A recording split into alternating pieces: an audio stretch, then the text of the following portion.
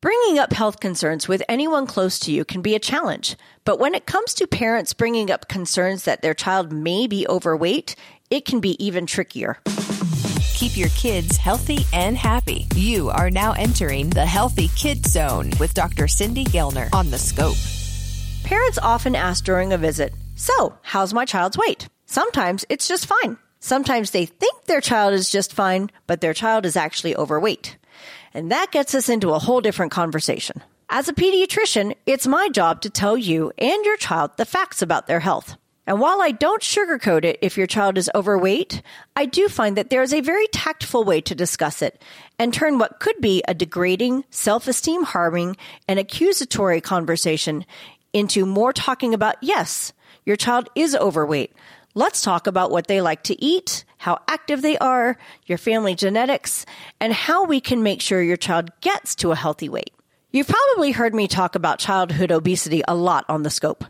It's an area that I focus a lot of time on in my clinic. I've gotten pretty good at talking to families and kids about weight. There are so many factors involved when talking to a family about their child's weight.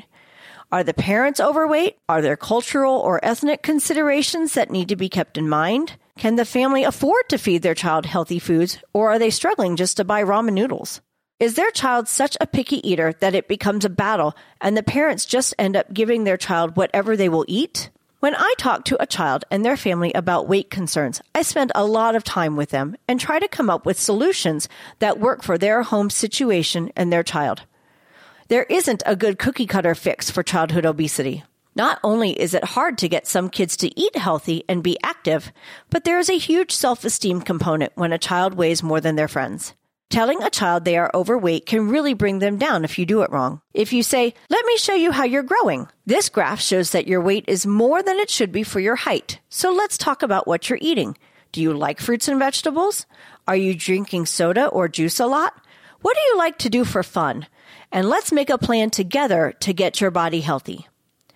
I've been doing visits with kids specifically to talk about their weight for years, and every patient I talk to leaves with a smile and a plan on how to be healthy, and they feel empowered that they can do it.